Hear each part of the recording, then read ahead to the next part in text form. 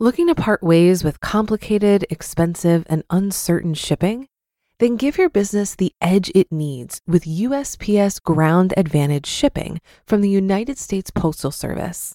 Keep everything simple with clear, upfront pricing and no unexpected surcharges.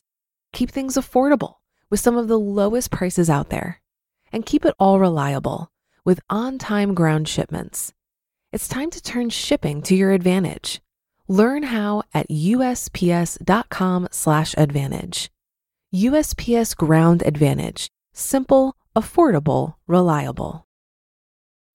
When you need mealtime inspiration, it's worth shopping Kroger, where you'll find over 30,000 mouth-watering choices that excite your inner foodie. And no matter what tasty choice you make, you'll enjoy our everyday low prices, plus extra ways to save, like digital coupons worth over $600 each week. You can also save up to $1 off per gallon at the pump with fuel points. More savings and more inspiring flavors make shopping Kroger worth it every time. Kroger, fresh for everyone. Fuel restrictions apply.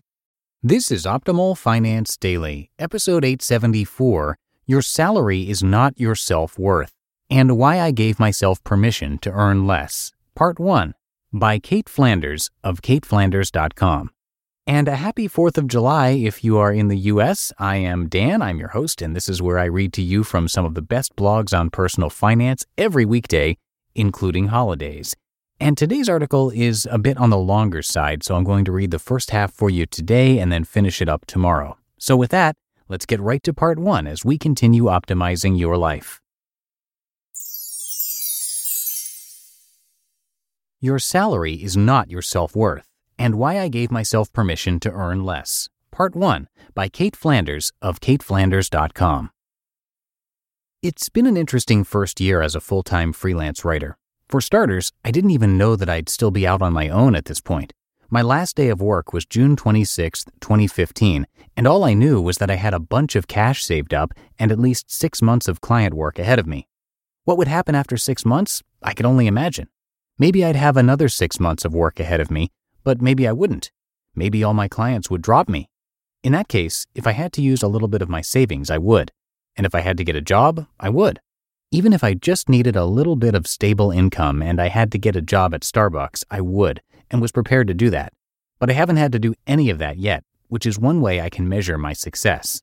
In all my jobs before this, I would have instead measured my success by the size of the raise I got every year.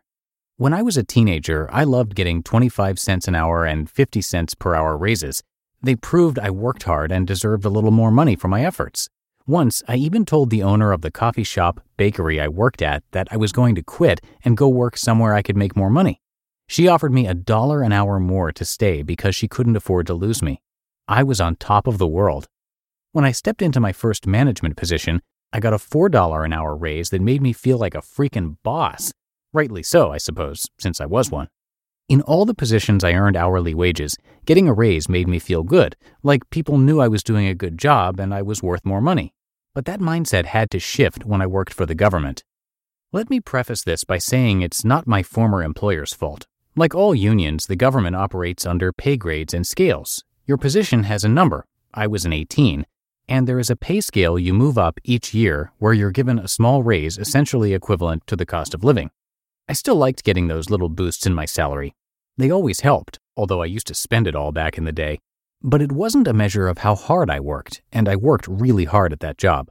I got to do what I went to school for, desktop publishing and print production. I worked with an amazing team, and I had managers who mentored and supported me. I should have been happy, and I was for a long time, until I found out that someone on my team who I felt was far less efficient and productive than I was, and really didn't care about the job, earned more than me. Things change when you see your coworkers' pay stubs. I wish that statement weren't true, but it is. I'm guessing this is every employer's worst nightmare too, that someone on your team will find out they make less money than someone else. Employers are probably terrified of people talking and figuring this stuff out, and they should be. Not because the employer has done anything wrong, but because it causes a tectonic shift in the foundation of your employee's happiness. Things change when you see your coworkers' pay stubs, and things really change when you find out you both started at the same time, but they were started at a step up on the pay scale than you. The reasoning? The other person had a little more professional experience. What wasn't understood at the time of hiring? I loved what I did and I was going to kick butt at my job. After that, I noticed that I started keeping a mental tally of how much work I did compared to this other person. Some weeks I produced as much as 300% more work. 240% was the average, but who's keeping track? Oh yeah, I was. We were on the same team, had the same job title, the same job description, and the same daily duties of which I knew I did more of, yet this person made more money than me, and it felt awful. Things changed after I saw my coworker's pay stub. As time went on, I grew more and more unhappy in my job.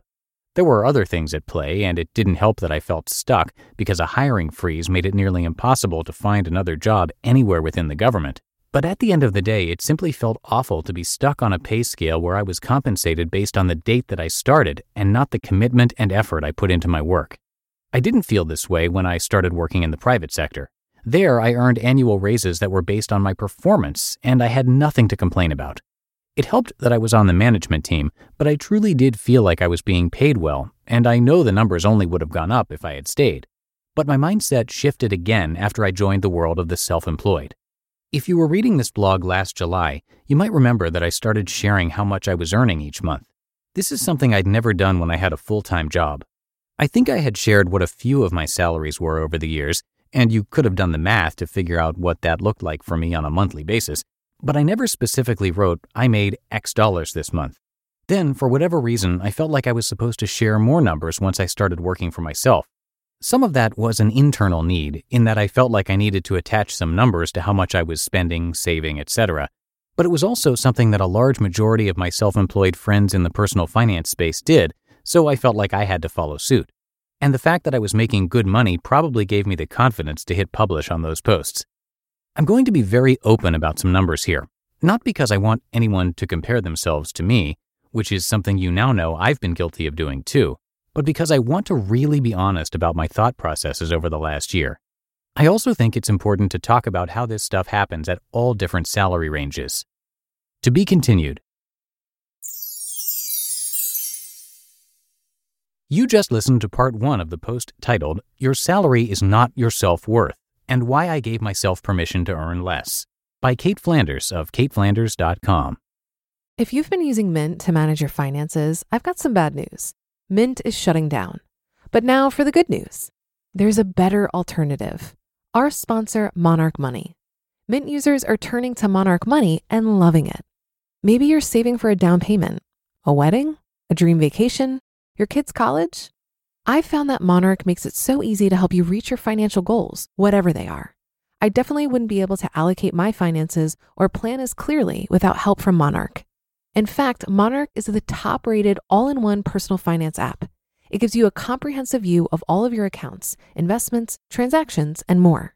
Create custom budgets, set goals, and collaborate with your partner. And now get an extended 30-day free trial when you go to monarchmoney.com/OFD. After trying out Monarch for myself, I understand why it's the top-rated personal finance app. And right now, get an extended 30-day free trial when you go to monarchmoney.com/OFD. That's monarchmoney.com/OFD for your extended 30-day free trial. Looking to part ways with complicated, expensive, and uncertain shipping? Then give your business the edge it needs with USPS Ground Advantage shipping from the United States Postal Service. Keep everything simple with clear, upfront pricing and no unexpected surcharges.